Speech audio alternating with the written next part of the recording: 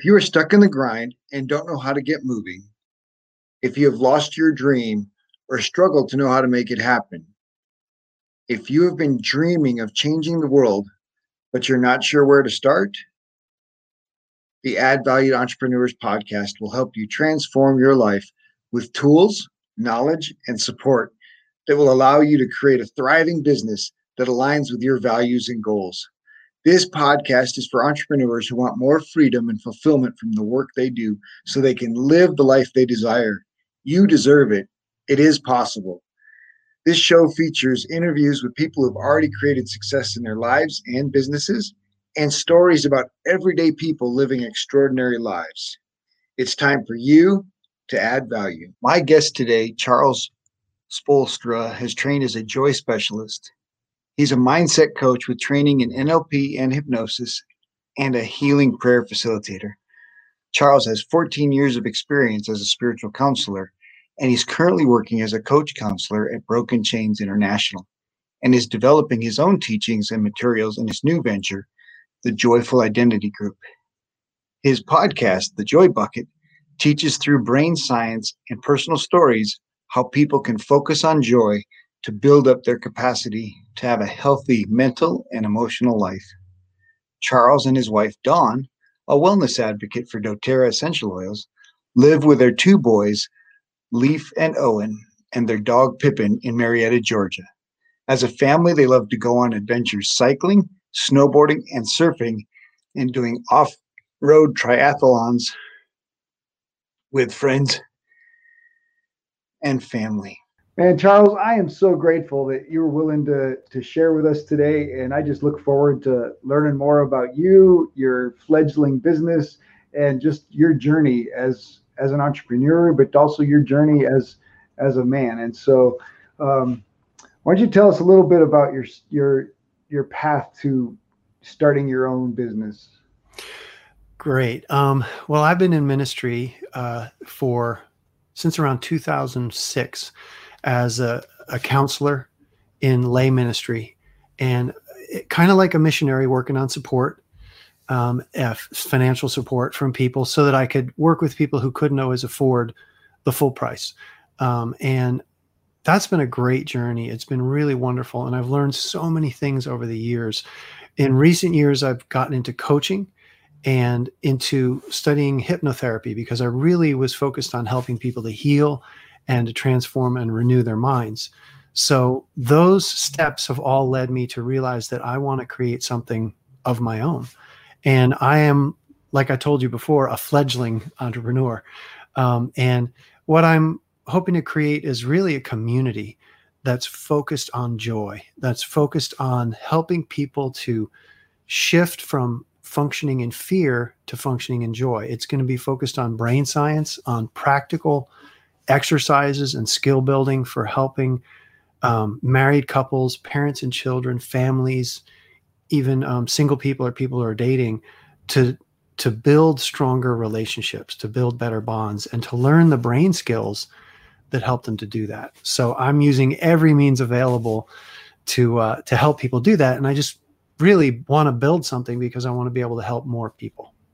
That's where I'm coming from. Kind of. That is so exciting. And what a great purpose to align with your passion. I mean, those obviously joy is a choice, but so few people understand that they have that choice to make. Yes. Yes. They live by default. Yeah.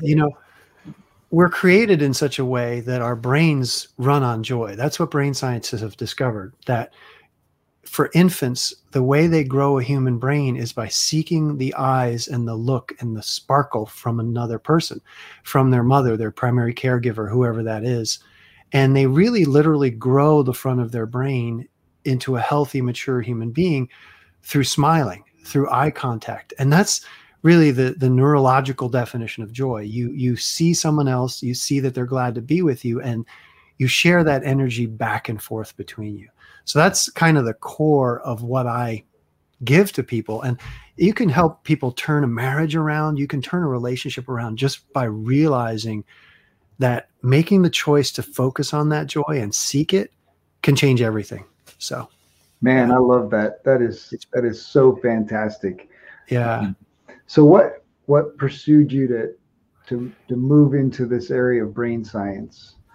Well, I was into healing, and listening prayer is what I called it for a long time, really learning to connect with God. And I was on my own journey of healing. The reason I got into counseling was for my own sake, because I had some pretty messed up programming in my childhood. I grew up in a religious environment that wasn't terrible, but it also was mixed. You know what I mean? There was a lot of negativity, and there was a lot of shame, and there was a lot of guilt. And learning to get free of that is a lot of what I started out doing as a counselor, teaching people about grace, teaching people their identity as spiritual beings.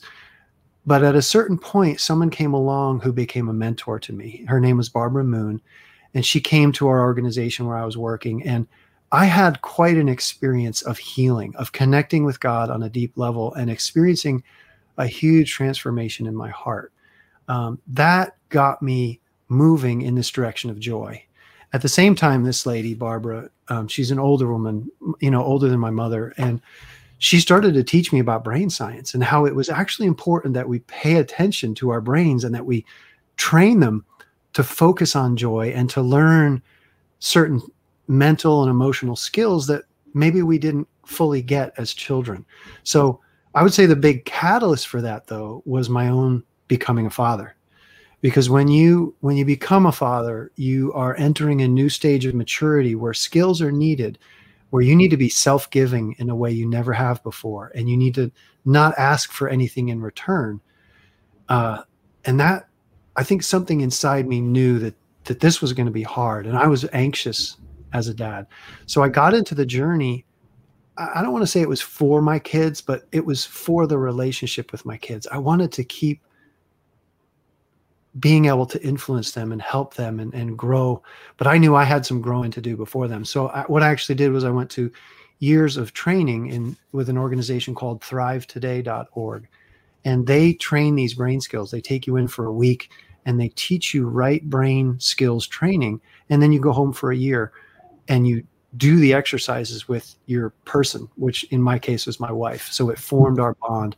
And through the years of doing that, my wife and I have we're at the level now where we're ready to be trainers for them. We're going to go do training in Denver, actually. Nice. In October. We're going to be joy trainers.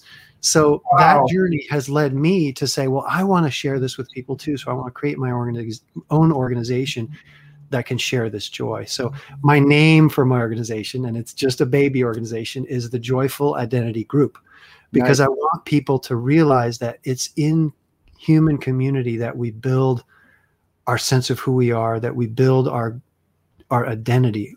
And if we didn't get it as kids, or whatever we didn't get in our family or in our church, we can still grow that with other intentional people now. Wow, that's so exciting. It is. What a great journey and what a great way to be used in the world, right? To be influencing people. Yeah.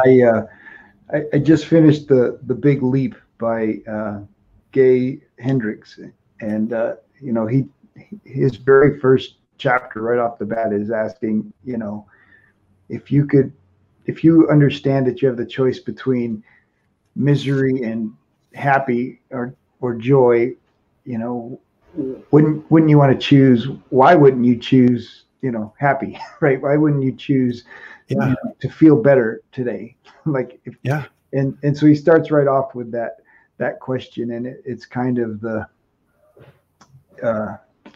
what do hypnotists call it? It could be an empowering question. Well, empowering, but when you start your session, what if we get the best result? What would that look like? And yes. What is your outcome? Yeah. You plant the seeds for that outcome, and it's so we make it so complicated, right? Like we have all these excuses and all this history and all this pattern of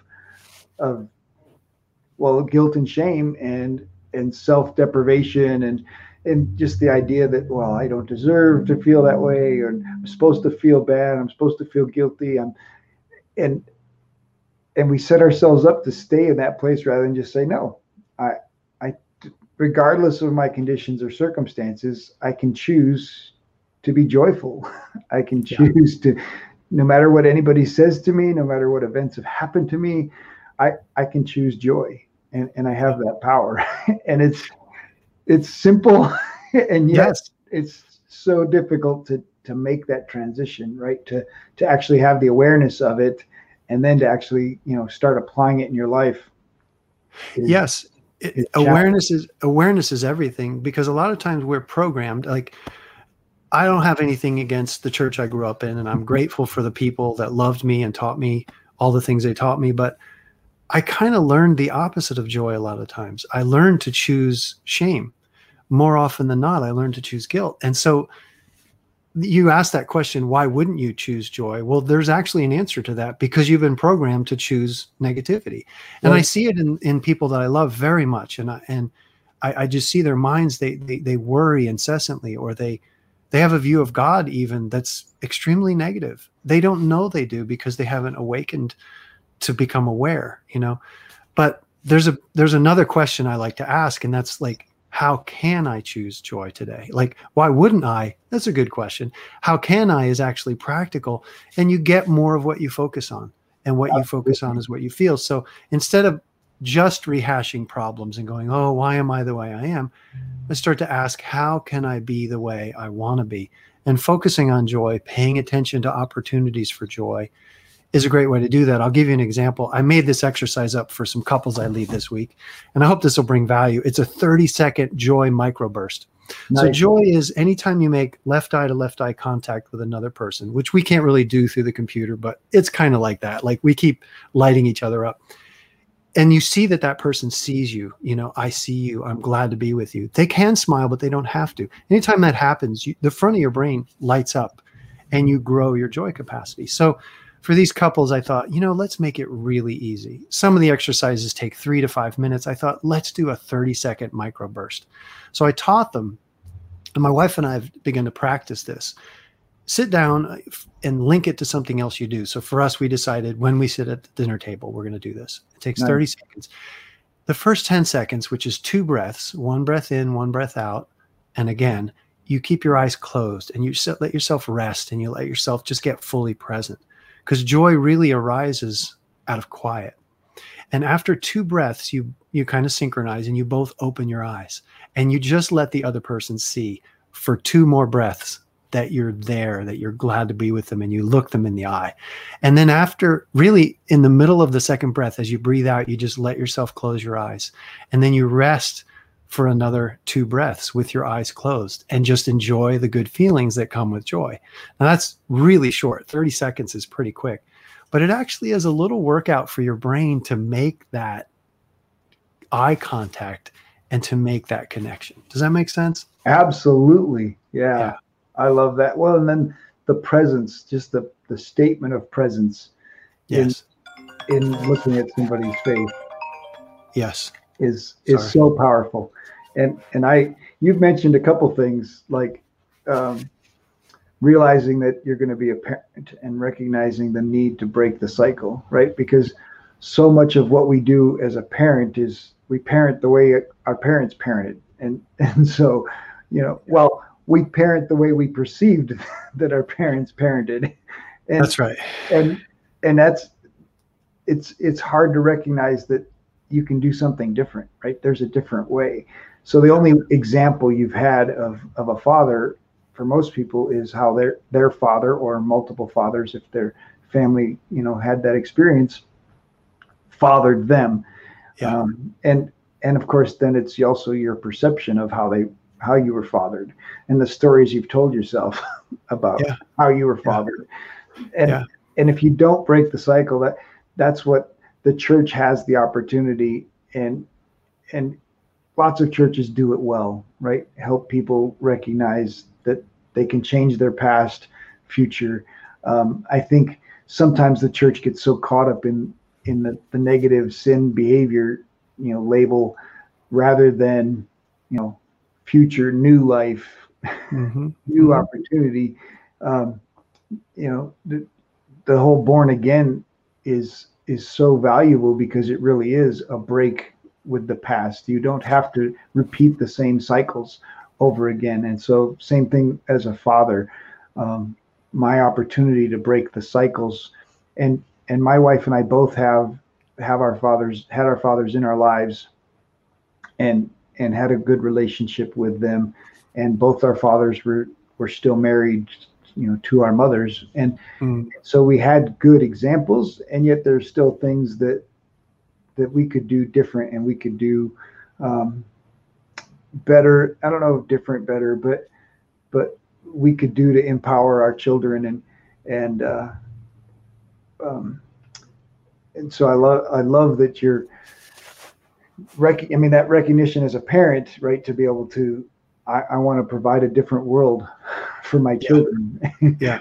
And I want to help them have different kind of even environment and training and programming. And I haven't perfectly succeeded. One of my kids enjoys it a lot. My other child sometimes says, this is kind of traumatic. I don't like this joy stuff, and I know he doesn't fully mean that, but it's interesting you talk about fathers, because actually the people who really give us this part of our brain that I'm helping people to train, the right brain, is our mother. And it 80% of your growth in your joy center in your brain is usually with your mom in the first 2 years of life. Dad's really important. He comes around 2, 3, 4 years old and onward, and he definitely builds joy with us. But the initial part with that mom plays is so big that the scientists call this part of the brain the mother core. That's kind of their nickname for it, because it's nonverbal signals between you and your mom. The look on her face when she looks at you, if she lights up when she sees you, you know how you see a baby and you go, ah, and the baby, smiles bigger and bigger. That actual nonverbal activity is what grows this part of us with the most strength. So both mothers and fathers are really important, but mommy is usually the first one who builds your sense of, I am a loved person. Someone's glad to be with me. And then you internalize that, and you carry that sense of another who loves you inside your brain. And that's your joyful identity. Does that make sense? Oh, absolutely.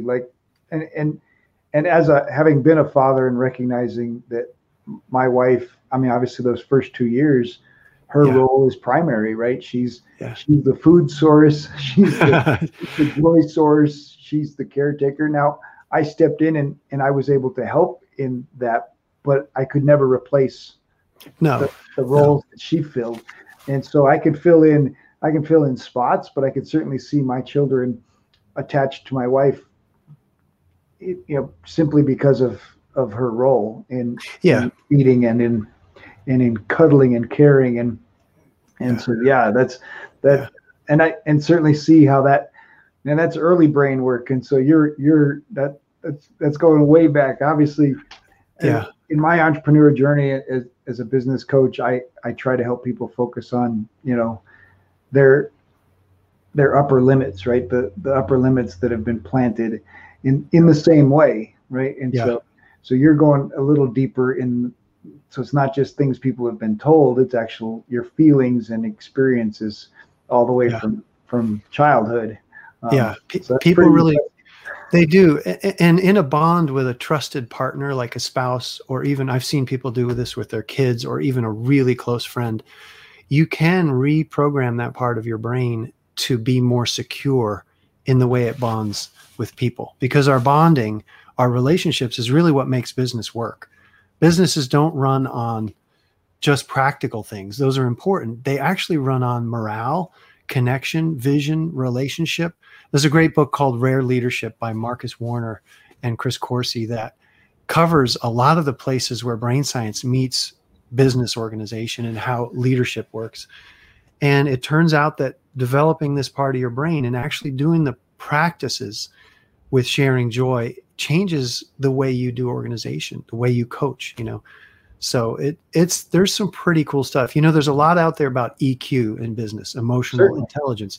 And this is sort of that, but it's like emotional intelligence meets attachment theory, if I could say that. It's like, how do we humans develop a healthy relational brain, and how can we do that best? How can we help people do that? So a lot of times there's holes in our own experience. Like, just for example, like if your mom was feeling insecure or depressed during the first 6 to 9 months of your life, that's a huge trauma, believe it or not. And it's something that needs to be healed and dealt with and almost like rebuilt through relationship with other people. It's not easy to solve, but it's important to recognize that it's there so that you can remove obstacles to moving forward in a healthy way. Wow. Yeah. Yeah, that's impressive. Like, I mean, obviously helping people build relationships and like you said, in business, relationship is everything. I think it is. We talk a lot about connection and the value of connection. And now you're taking connection even a step deeper. Yeah. I'm a firm believer that the brain is like Napoleon Hill would call it a radio, right? Like it's a sender and a receiver, and Yes. it's sending out communication, and it's receiving communication anytime you enter a room, anytime. I mean, I think it's doing it, I believe, through, our connection to the Holy Spirit. Yes. Napoleon Hill would call it the ether, but essentially our brain signals are traveling irregardless of distance. And so it's super, super powerful, and to understand that can be reprogrammed, and that can be programmed to be sending positive vibes and making positive connections. I mean, that's so powerful. Can I pick that up for a moment? Because absolutely. That's really at the center of what I do as well.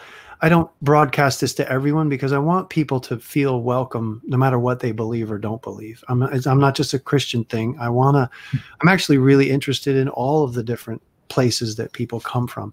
And so I have no trouble calling it the ether, if you will. But I really do believe our brain is a receiver of non-local consciousness.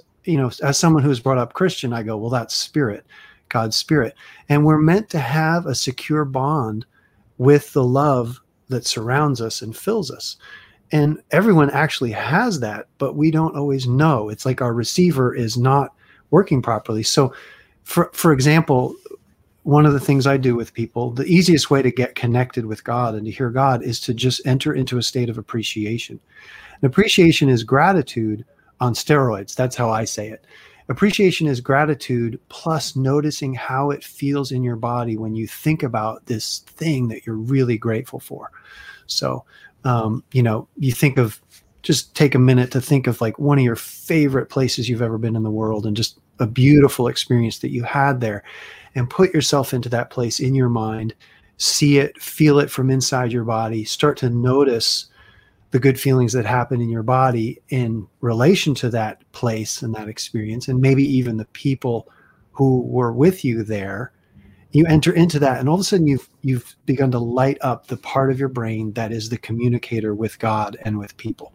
You've lit up your relational circuits, I call them, the front of the brain. And when that's lit up, everything feels more creative, focused, flexible. There's a lot of freedom, and you feel what you're feeling, and you feel what other people are feeling. And you can even sense what God's thinking, what God's feeling when you light that part of you up.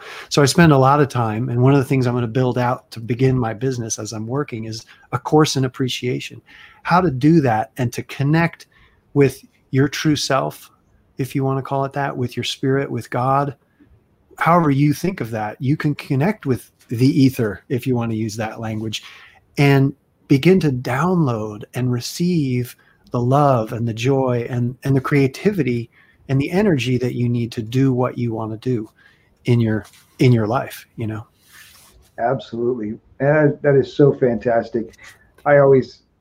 We talk about gratitude a lot, and I like appreciation, that you're taking gratitude to another level. Next level. It's like gratitude plus a body meditation on what that gratitude feels like in your body, and just multiply it 10 times. I mean, we double that gratitude, triple that gratitude, feel it. That's so fantastic. I always teach, the quickest way to change your vibration, the quickest way to change your attitude, right, is gratitude. Like it doesn't require any effort at all to take a minute and say, gosh, I'm grateful for this and this and this. All right.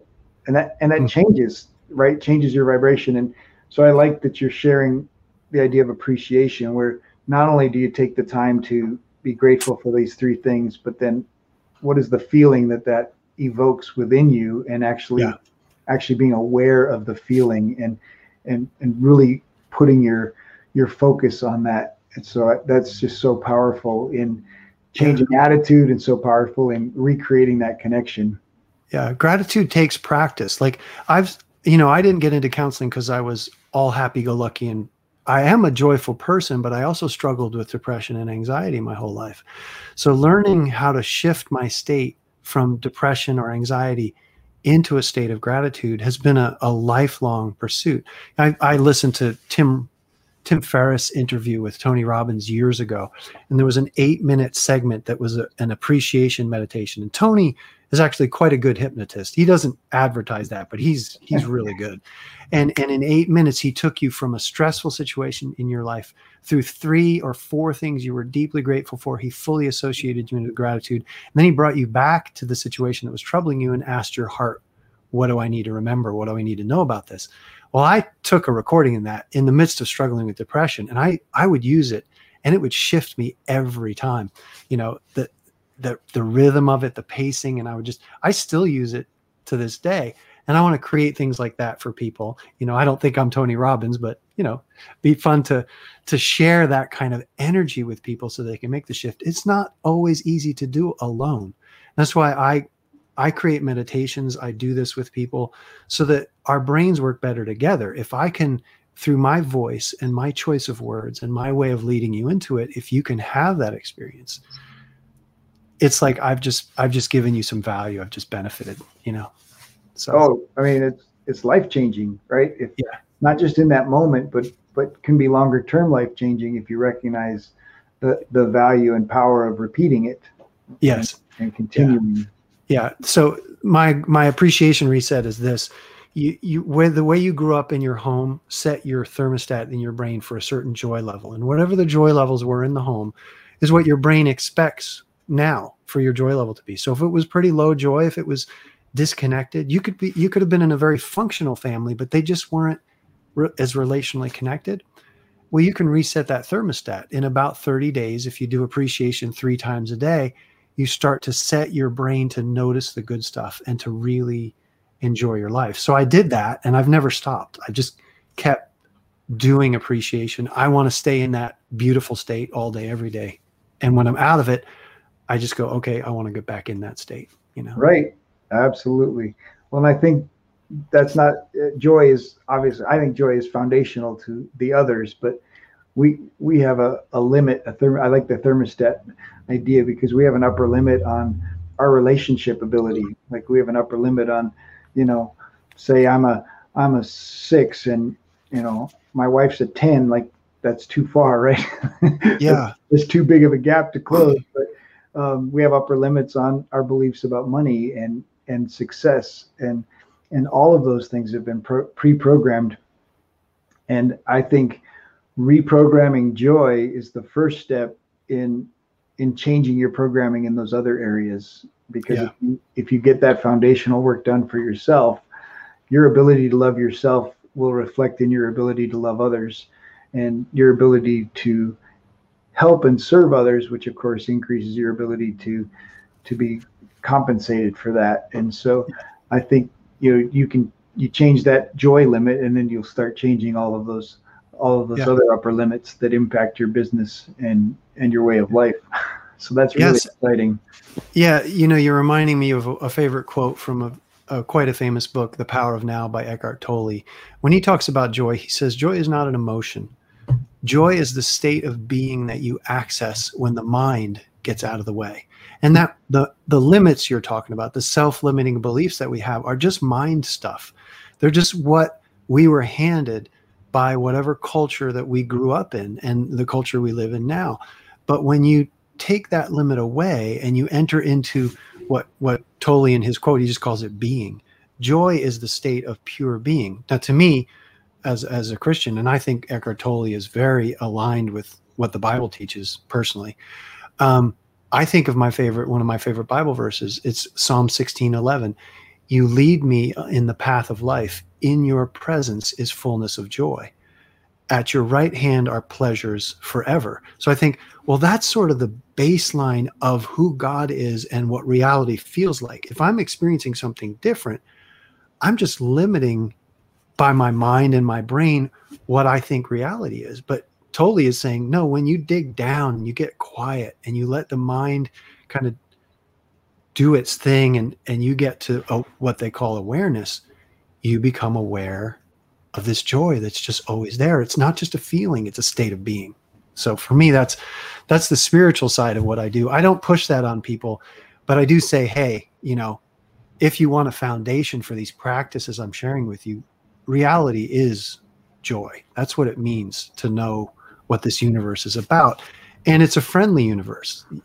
Everything was created to bless you and to be for you, not against you.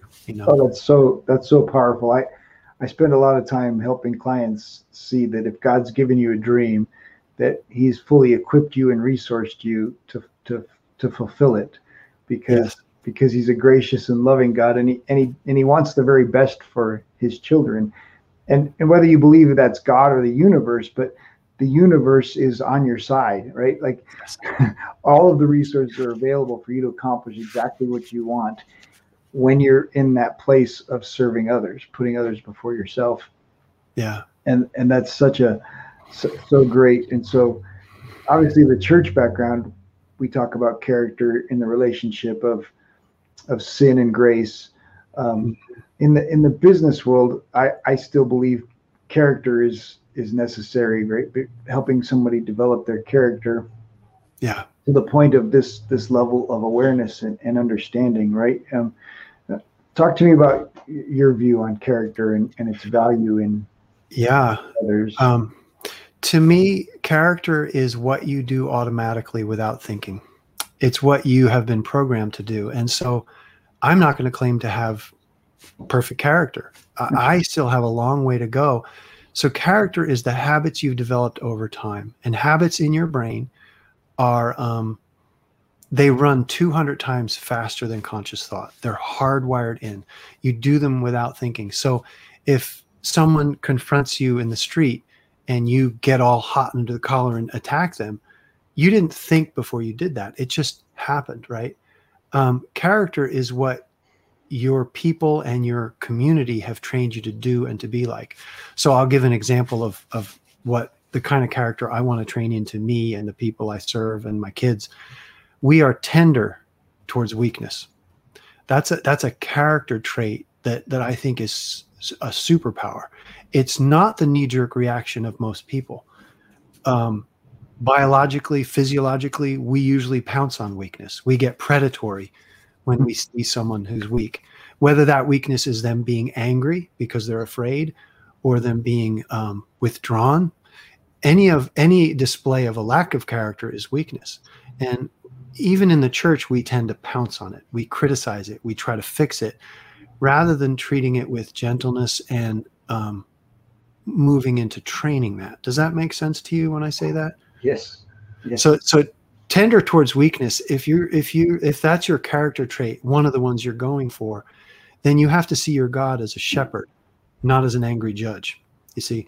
But in the churches I grew up in, it was sort of mixed. It was like, God loves you, but He's going to whack you, if you don't get it right. And great book I read a couple of years ago by a friend, Steve McVeigh, called Beyond an Angry God, really set me free of seeing God that way. Because how you see God is how you tend to reproduce in your own character. So I've had to go through a transformation in how I see God and how I see me. I don't use the term godly character with people I work with or in myself. I'd rather talk about programming. Your character is your programming. Sure. Your identity is something completely different. Your identity is, I want to say this, it's foundational. Your identity is who you are in Christ. And it means that you're a conscious being created from love to be loving. Your character is how that gets expressed in your behavior. And so is it programmed into your right brain? Now, most of us have some crappy programming. We just do. Oh no, our culture and the church, right? Yeah. So our culture pretty much, especially American independent spirit, you you work, You got to earn your way. Yeah. work and earn, you work and earn, right? You do good, you get rewarded. You do bad, you get punished. And That's it. Right. so it goes right along with that angry God. I know my parents' view of God, it was very interesting. My mother lost her mother young, and her father was an abusive, angry drunk. And so for my mother to see God as father, there was an identity crisis there. Oh yeah. And then my father was always raised that same way that you spoke of. God hates you. You're just a little sinner. God doesn't want little boys like you. And so compassion, the compassion of Christ, the love of Christ, and helping people really. I worked really hard with my dad to help him understand grace. And years of work to help him believe, he had a terrible self-esteem his entire life because of the way his parents treated him. And he was guilt driven to go to church rather than longing to go to church, because he was learning more about this loving God that wants the best for him. And so I understand how that programming is so powerful. And not to say that I've got a handle on it, but I definitely understand helping folks transition from Old Testament God to what Jesus did. And the reason Jesus did it was to make that transition, right? And absolutely, for business people, it starts out and they all balk at it. I basically, who are you holding resentments against? Who do you have regrets with? And who do you want revenge on? Yeah. And I need to help you understand the power of forgiveness for themselves, not a conversation with that other person. I don't care if they ever see him again, do anything with him again. To let it go from themselves. I care about what's happening here. Yeah. And one of the early steps with all of my clients is that work right there, because their business decision and all their business choices are being impacted by all of those strings of regret, resentment, revenge, and all those broken relationships that they have to let go of. Mm-hmm. And it's hard for people like, oh, I just do my business and this is what I do and this is how I get paid and I just want more clients. It's like, trust me, if we do this work, good things happen. You make better choices. Yeah. We attract what's inside of us by default. And when we're running on autopilot thank you for sharing about your parents. My parents are not much different. Actually, I think my parents are right now in their 70s going through the throes of a I hope an awakening and a revolution. They're suffering right now because of the lack that was there with their parents. We go through life thinking, oh, I'm fine. I know about grace. I know God. And that's true in our left brain. We've learned the information, but for the change to happen in our character, the electrical charge of the trauma of what you just talked about has to be freed from our right brain. That requires healing. I've done healing prayer for years. I think hypnosis is very effective for that as well. It requires a kind of deep reprogramming of our operating system below the surface, and we can think, oh, I'm fine as a business person, but it's so easy in business. And this is, I think, what I'm struggling right now, starting a business. It's so easy to jump in and then just switch right back to performance mode. Like, I don't live in a friendly universe and God doesn't love me. Right. And I've got to gut it out and just grit my teeth and make this thing happen. Instead of remembering, no, work is play. This is fun. And the more I am playful and open and relational with what I do, the more I will attract the very people that want to be with me in this and will help me create the thing I want to create, But it's so easy to slip back into that automated gotta do, gotta be mindset, because it is programmed into my right brain. It was programmed in by every authority figure I ever had in my life, whether it was school, church, family, sports team, it doesn't matter what. And I'm not putting that down. It's just that system ultimately is not what, I don't even think it's what really makes people succeed on a high level. I think it has a very short shelf life because it's exhausting. You know what I mean? Well, Performance-based acceptance is exhausting. and it, to use the language of someone who wrote 100 years ago, Wallace D. Wattles would talk about that competition versus creativity, right? That's right. And our culture drives that competition mindset, right? I got to be one step above. I got to be one step faster. I got to be, and there's place for that, but that's at the cost of creativity. The church would talk about living in sin versus living in grace. And for me, it was always helping people understand a different view of God, that the idea that sin separates us from God, and that when you die, you're going to go to hell is not as helpful as the idea that sin is breaking that connection, right? Yeah. You were created to have this connection. We've talked about it, connection to the ether, connection to the spirit, connection to God, and living in the negative, living in resentment, revenge, living in sin, breaks that connection. And so you no longer have that connection to the source that we were created to have. And helping people see that what grace does is it takes away the behavior. That's why grace is so different and so hard for us to understand, because it's not behavior based. It's the exact opposite of behavior based, and it restores that connection with God. So the death you experience isn't a physical death; it's the death of that connection. And it's a psychic thing. Yes, restoring that connection, and it's so challenging for people to change their view of this scales, right? I know. Good and bad, and as long as I'm doing more good than bad, then I'm doing okay. But that's not what it's all about. It's about taking that scale completely out of the picture, and God's telling us that I love you no matter how you behave. That's right. That's right. And of course, the parent, that's the challenge, right? Unconditional love of your children, no matter how they behave, is really hard when you need them to behave, right? And you want a certain kind of behavior, and yet the behavior is good for them too. That's a big part of it. Of course, But I love them, and of course, both my son and daughter had pretty negative experiences that the church looks down upon or whatever.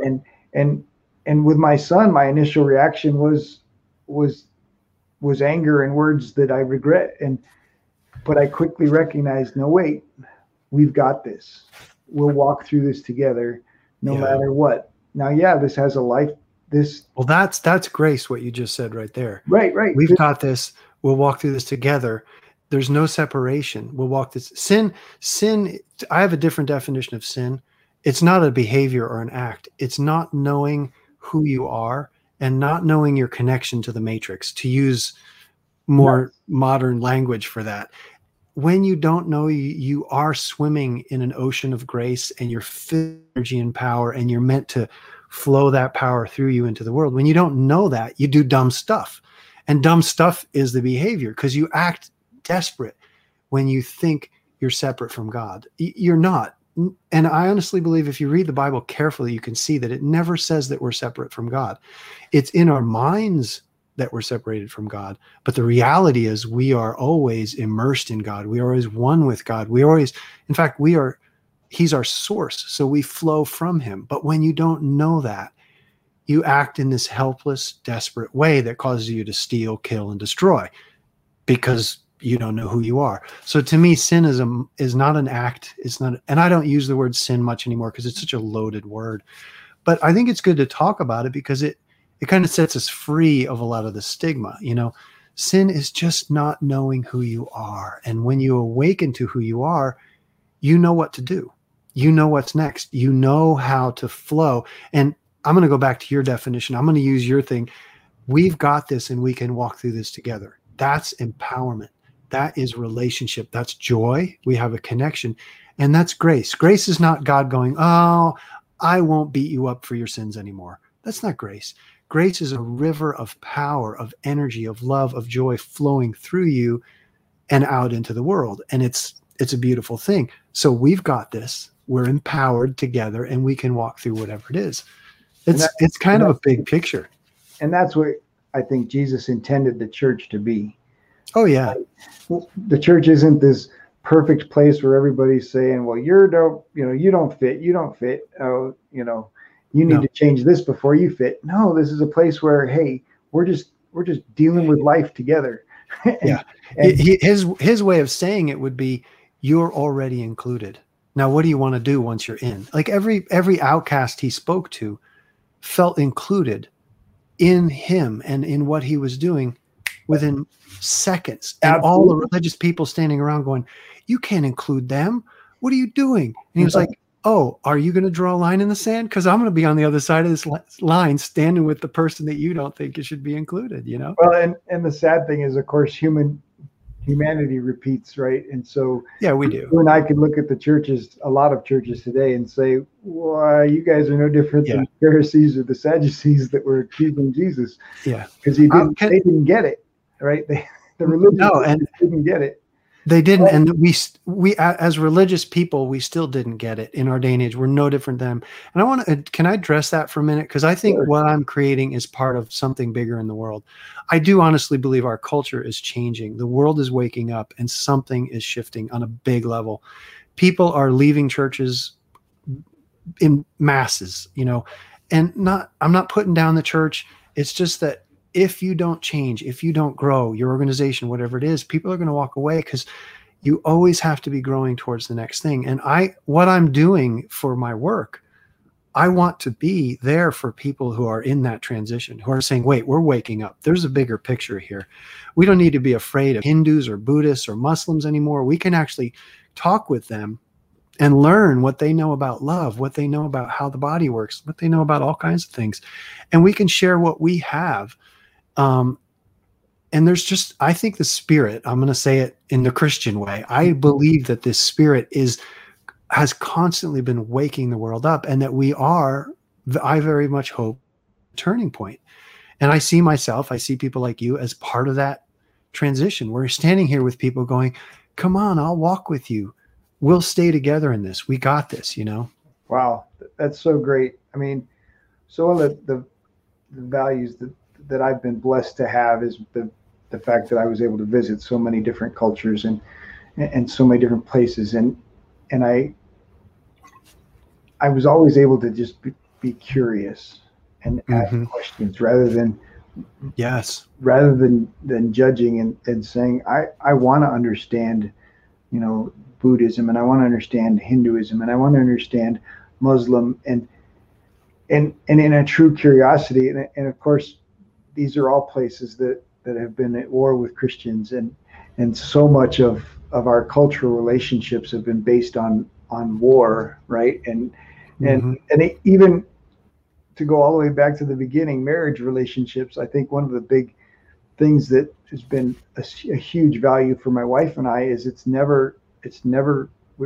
we committed to a partnership, not a me versus her. There's no power in our household. Right. There's no competition in our household. It's her and I. Power struggle. Yeah, it's her and I on this fantastic journey in the world, and helping people break that cultural idea of this battle, right? Like, yes, there's a power struggle. There's a property struggle.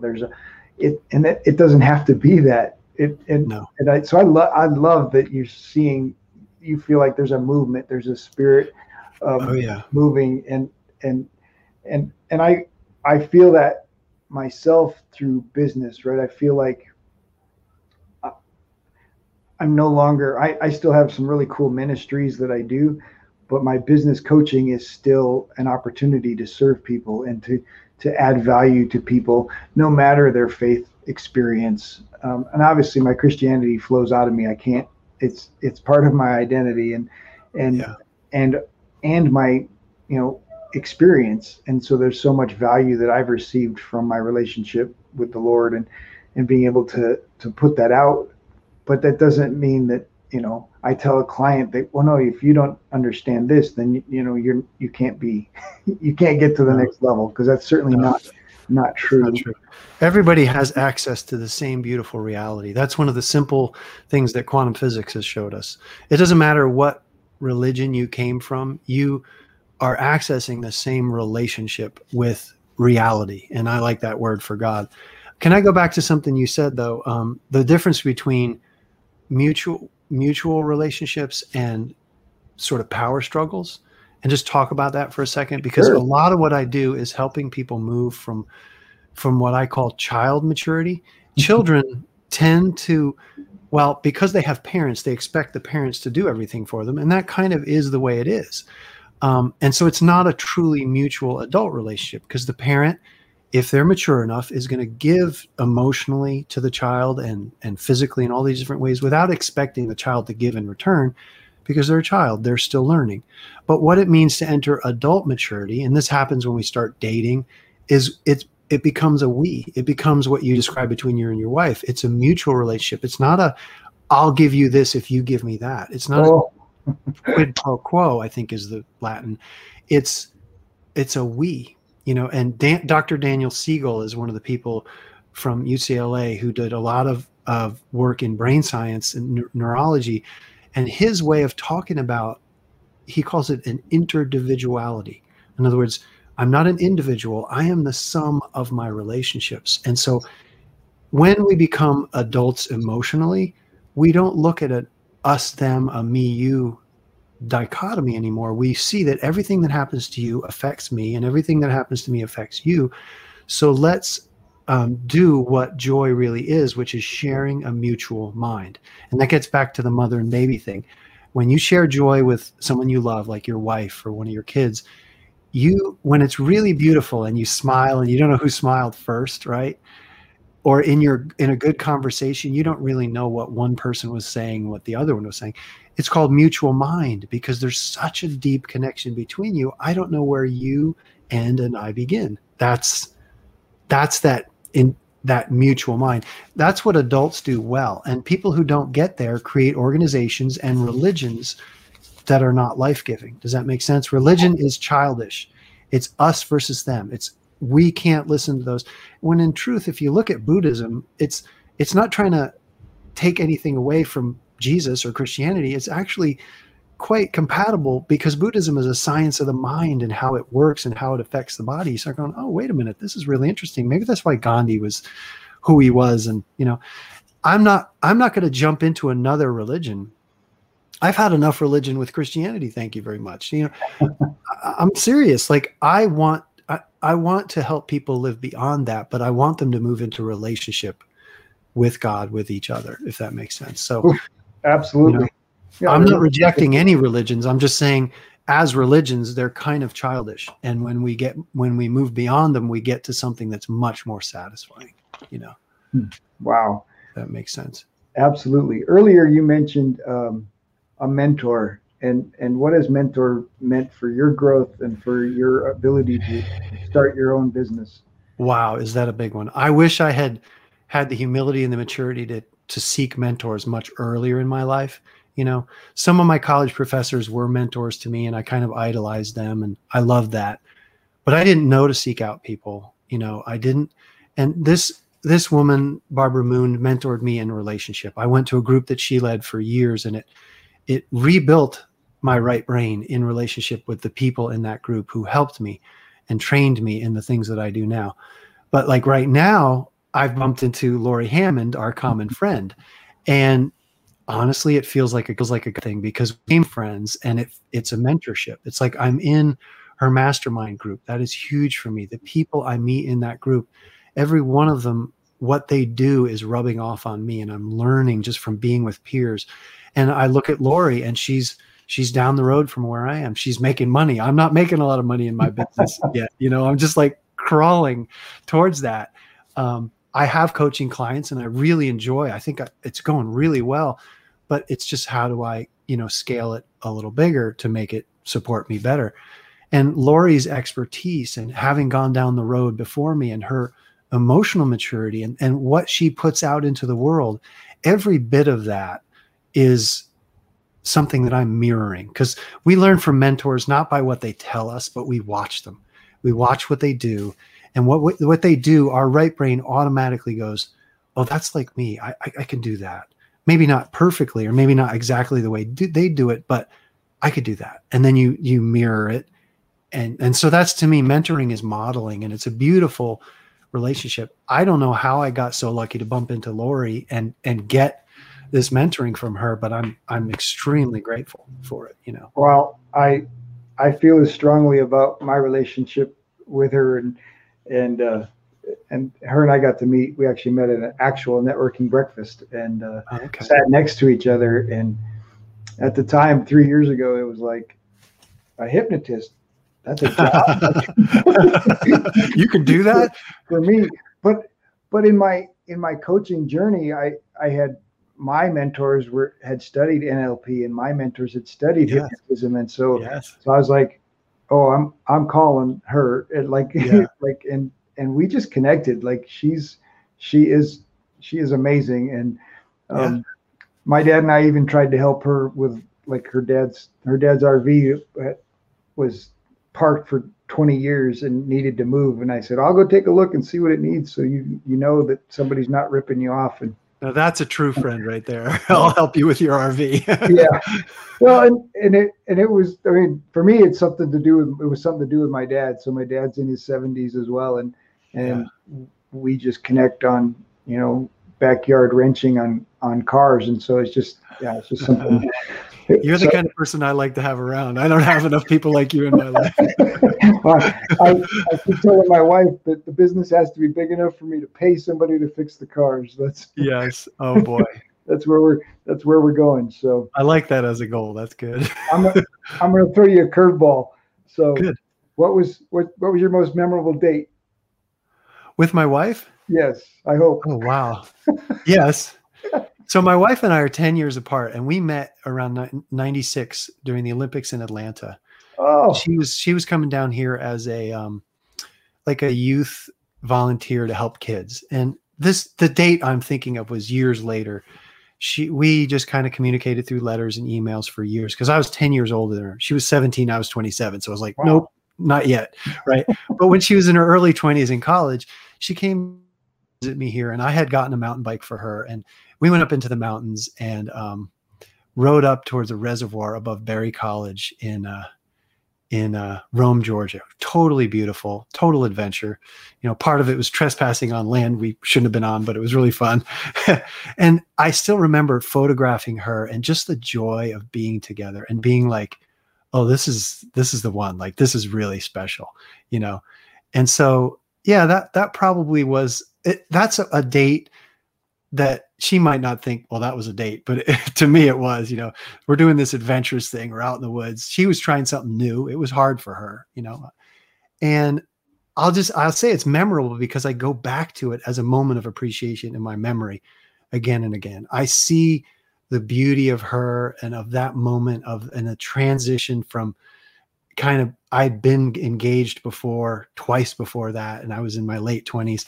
And so it was like this magical moment of discovery of this relationship. And I still look back at it and remember it. So that there's my answer on that one. That's great. I love that. It's just, it's fun to change things up a little bit. And it is. So tell me about your confidence. How have you been able to develop the confidence to make these relationships, to oh boy, to go out there and, you know, meet someone like Lori, to make the commitment to starting your own business? Yeah, you know, it's funny because when you first ask that, my first reaction is an old response, which is, oh, I don't have confidence. I've never had confidence. And, you know, Mike Mandel, the trainer that I did my hypnosis training with, is like confidence, congruence, and what's the third C? I can't remember. Anyway, I do see now that I do have a level of confidence. And meeting with Lori, it was a spontaneous thing. It was just like, okay, let's do this call. And I had the confidence during the call to really walk her through a bit of a spiritual journey. So there are areas in my life where my competence is high enough that I do step up and I show up as myself. And in coaching, I would say, if you get me one-on-one with someone, oh, I'm there, right? I'm building my confidence with groups. And I would say an area where confidence is really a stretch for me is like building a business. I don't have business training.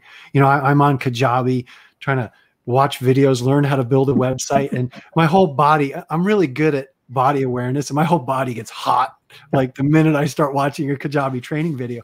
And I'm thinking, this is not that hard. Like I'm not inept technically. It's just new for me. It's a new language. Like, what is an offer? What is an OVO? What's a, and I'm like, so I think we move. Jordan Peterson is a person I love to listen to. We move from places where we have a stable foundation and we step out into chaos. And for me right now, Kajabi is a little step out into chaos. Launching my group, which I should be doing like tomorrow, like just come on in, let's start the group. That feels like a step out into chaos for me. I have a level of confidence. I know I can do this. When I watch Lori, I'm in her groups. When I watch her lead them, my brain goes, oh, you're made for this, Charles. Like this is you. I'm like, yeah, okay. But stepping out into it, as Jordan Peterson did, he actually had an ancient picture that he took. It was a man stepping off the earth through a lunar cycle into just the unknown, right? It's an interesting image. He taught it in a college course. He said, I think this is psychologically what life is meant to be about. You stand on where you have some certainty and a foundation, but you step out of that into the unknown, into chaos. And I'm doing that right now. And it feels, we talked about before, it's like getting out of the nest, like just jump.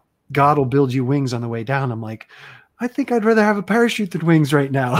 the third Indiana Jones, when he's standing at the That's right. Yes, stepping out into the invisible is absolutely one of those places. And, yeah. Yeah. And of course, courage is doing something that I'm not fully confident about. And courage is the level of consciousness at which you move from negative to positive energy for me. And that's what I'm learning about, having courage, which just means just do it, Right. Yeah, courage is one of those things that doesn't come until you step. No. And I have so many analogies for my own life. Areas where I do have a lot of confidence is physical things. I'm a mountain biker. Will I go down that steep drop? Probably. I'm a surfer. Will I take off on that big wave and fall out into chaos? Yes, probably. But it's like the physical analogy. I need to learn to bring that into my mental, emotional world and sort of regulate the anxiety, regulate the overwhelm, because those are there no matter what. Every time you take a new step, you should expect to feel those things. And one of the reasons I teach meditation, and I do a lot of meditation, is learning to regulate those emotions of fear that do come up when you step out into the unknown. That's the journey, right? Absolutely. Well, I have the same issues with Kajabi, but I'm blessed with a wife that's just taking it on and is just knocking it out of the park. Oh my gosh. See, look at you. You got blessed with a donor who helped you get your coaching training. You get a wife. Now, I do have a wife who's willing to help me, but she's building her own business with doTERRA essential oils. So she's not I have to look elsewhere. And I do have, that's one of the things I've learned this year in my coaching training is I read a book called Who Not How. I can't remember the author. Right. But if I'm struggling to do something, I also need to have the relational courage and confidence to ask somebody who maybe is good at this or has more knowledge than I do, hey, can you help me with this? And it may be somebody I have to pay, but it may also be someone who just loves to offer their help, their advice, Lori's been terrific with every question we can't figure out. She's amazing. Yeah. You're encouraging me to ask her more because she does. She answers my questions too. She just sends us a Loom video. Do this and this and this and this and this. There you go. I think what we need to learn is that people with knowledge, it's not a burden for them to share. They like sharing their knowledge, Absolutely. And it's a joy. It really is a joy to share what you have with other people. And in my business, I mean, one of the things I haven't learned yet to be good at is how to turn a profit, make money. But it's like, I want to give everything away. I love giving my knowledge and the value I have away, but learning to actually assign a value to it and say, yes, I want to receive what Lori calls notes of appreciation, which is dollar signs. Right. I want to receive that so I can make a living doing this.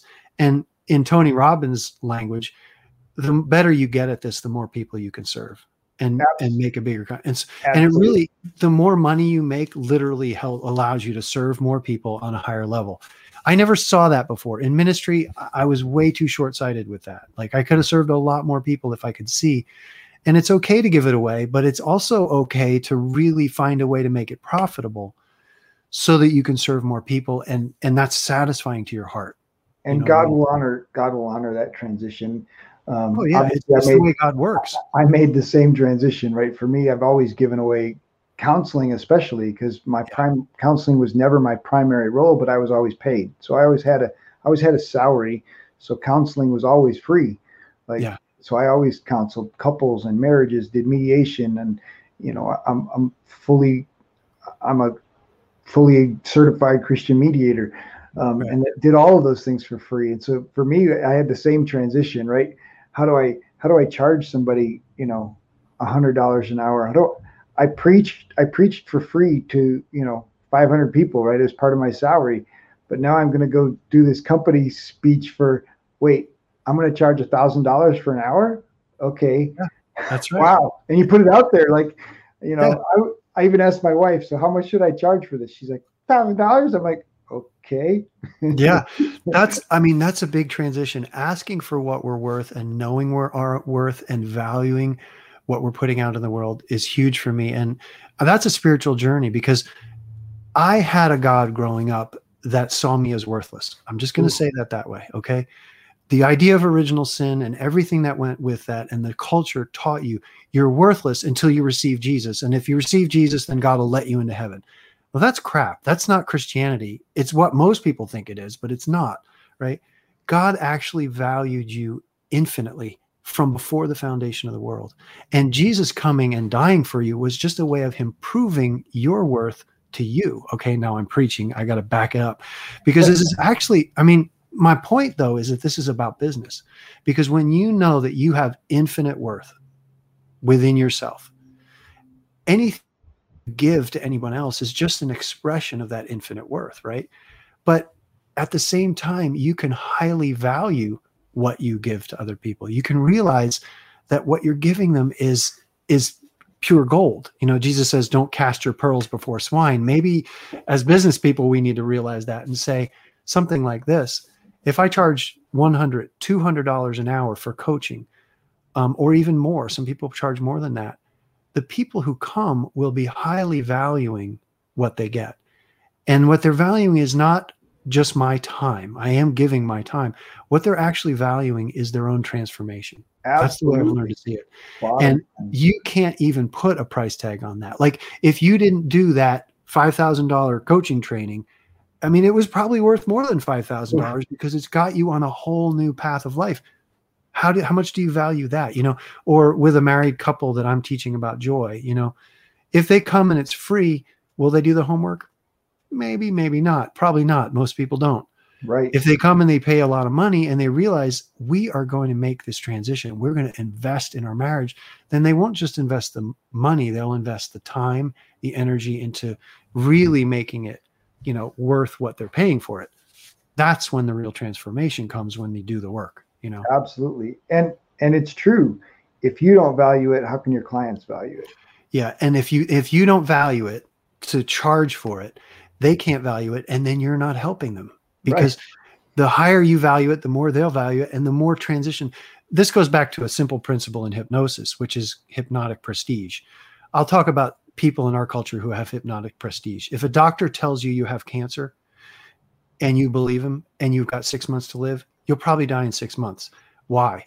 Not because the cancer killed you, but because the doctor, which you totally believe and trust, told you that. And on his authority, your body goes into this.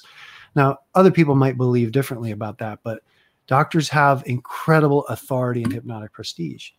Well, if you're a coach and you're just kind of like giving your services away, when you tell someone to do something or to change something, do you have any of that prestige? Are you going to be able to help them make the shift?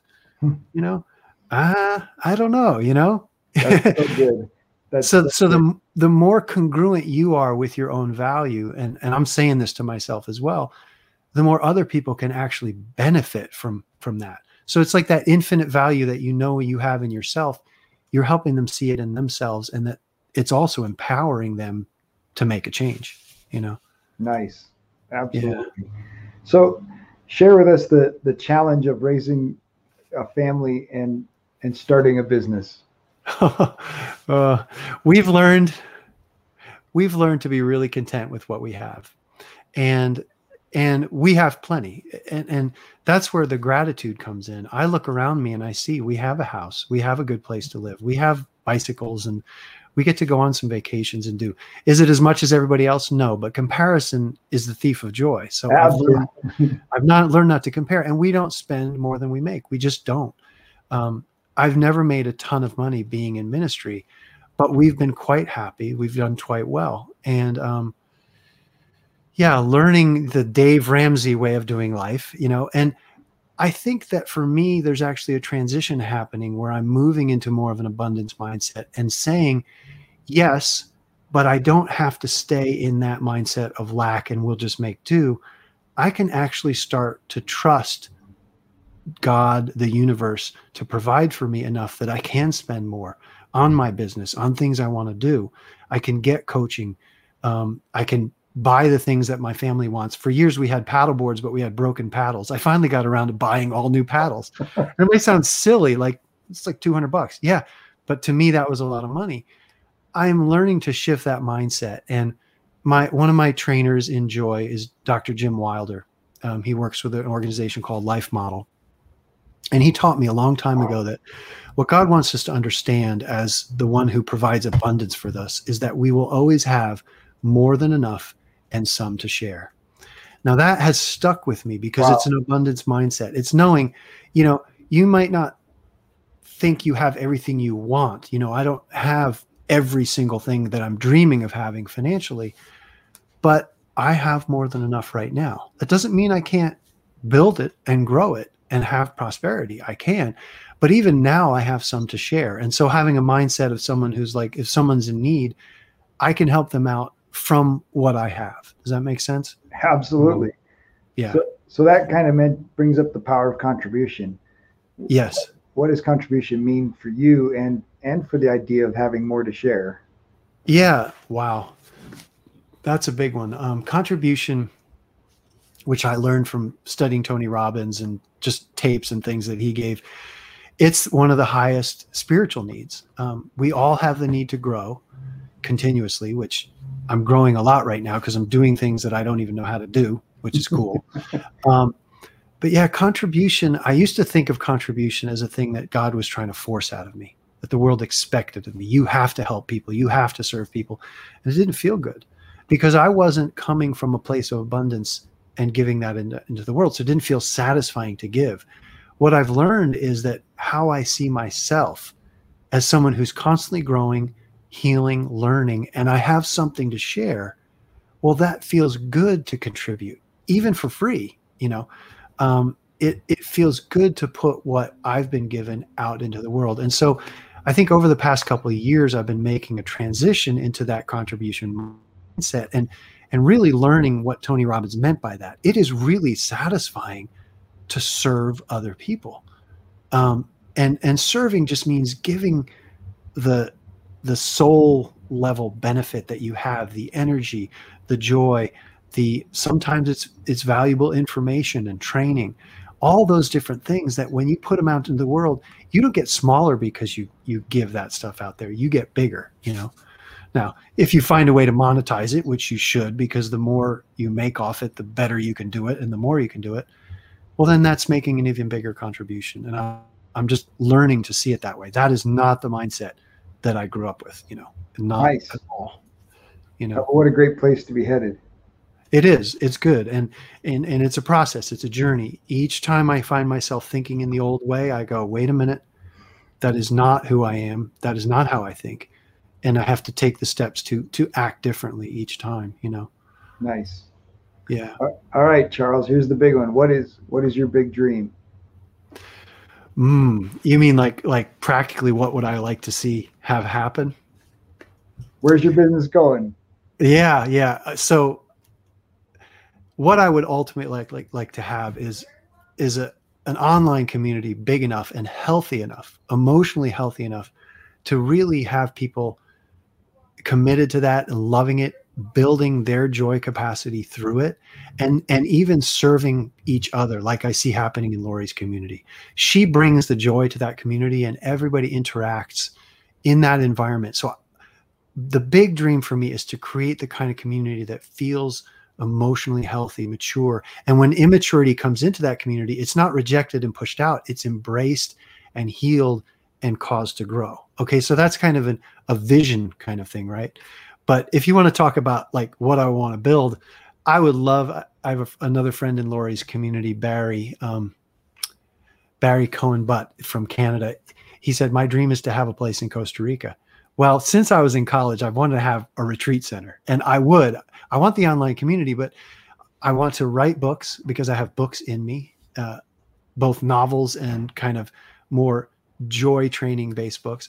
But I also dream of having a place where people can come and just be and learn these things and grow in them. And Costa Rica seemed like a good place as any. I've dreamt about that since college. So that's kind of, down the road. I tell my wife, I want to move to Costa Rica. She goes, you can have fun there by yourself, because I'm not going to Costa Rica. And I'm like, well, okay, we'll have to work on that. How about Hawaii? I don't know. Well, my wife and I lived in Costa Rica for a year, so I get it. Did you? Yeah. One of my deepest heart values is what I call the beauty of shared adventure. That's one of the things I learned in my journey of joy, that I really value wonderful things like mountain biking, surfing, things you physically do that help you overcome fear and break out of old ways of seeing. And then I love to share that with people. I'm a cyclist, and I do a lot of my coaching with like friends out on the road. So I could see myself developing something that is very hands-on experiential, Nice. where you actually meet face to face and do this stuff together. So that is so great. yeah. All right.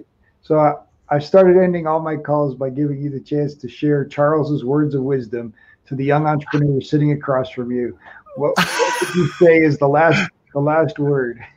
In my case, I am the young entrepreneur sitting across from me. So I'm going to say what I need to hear. Just do it.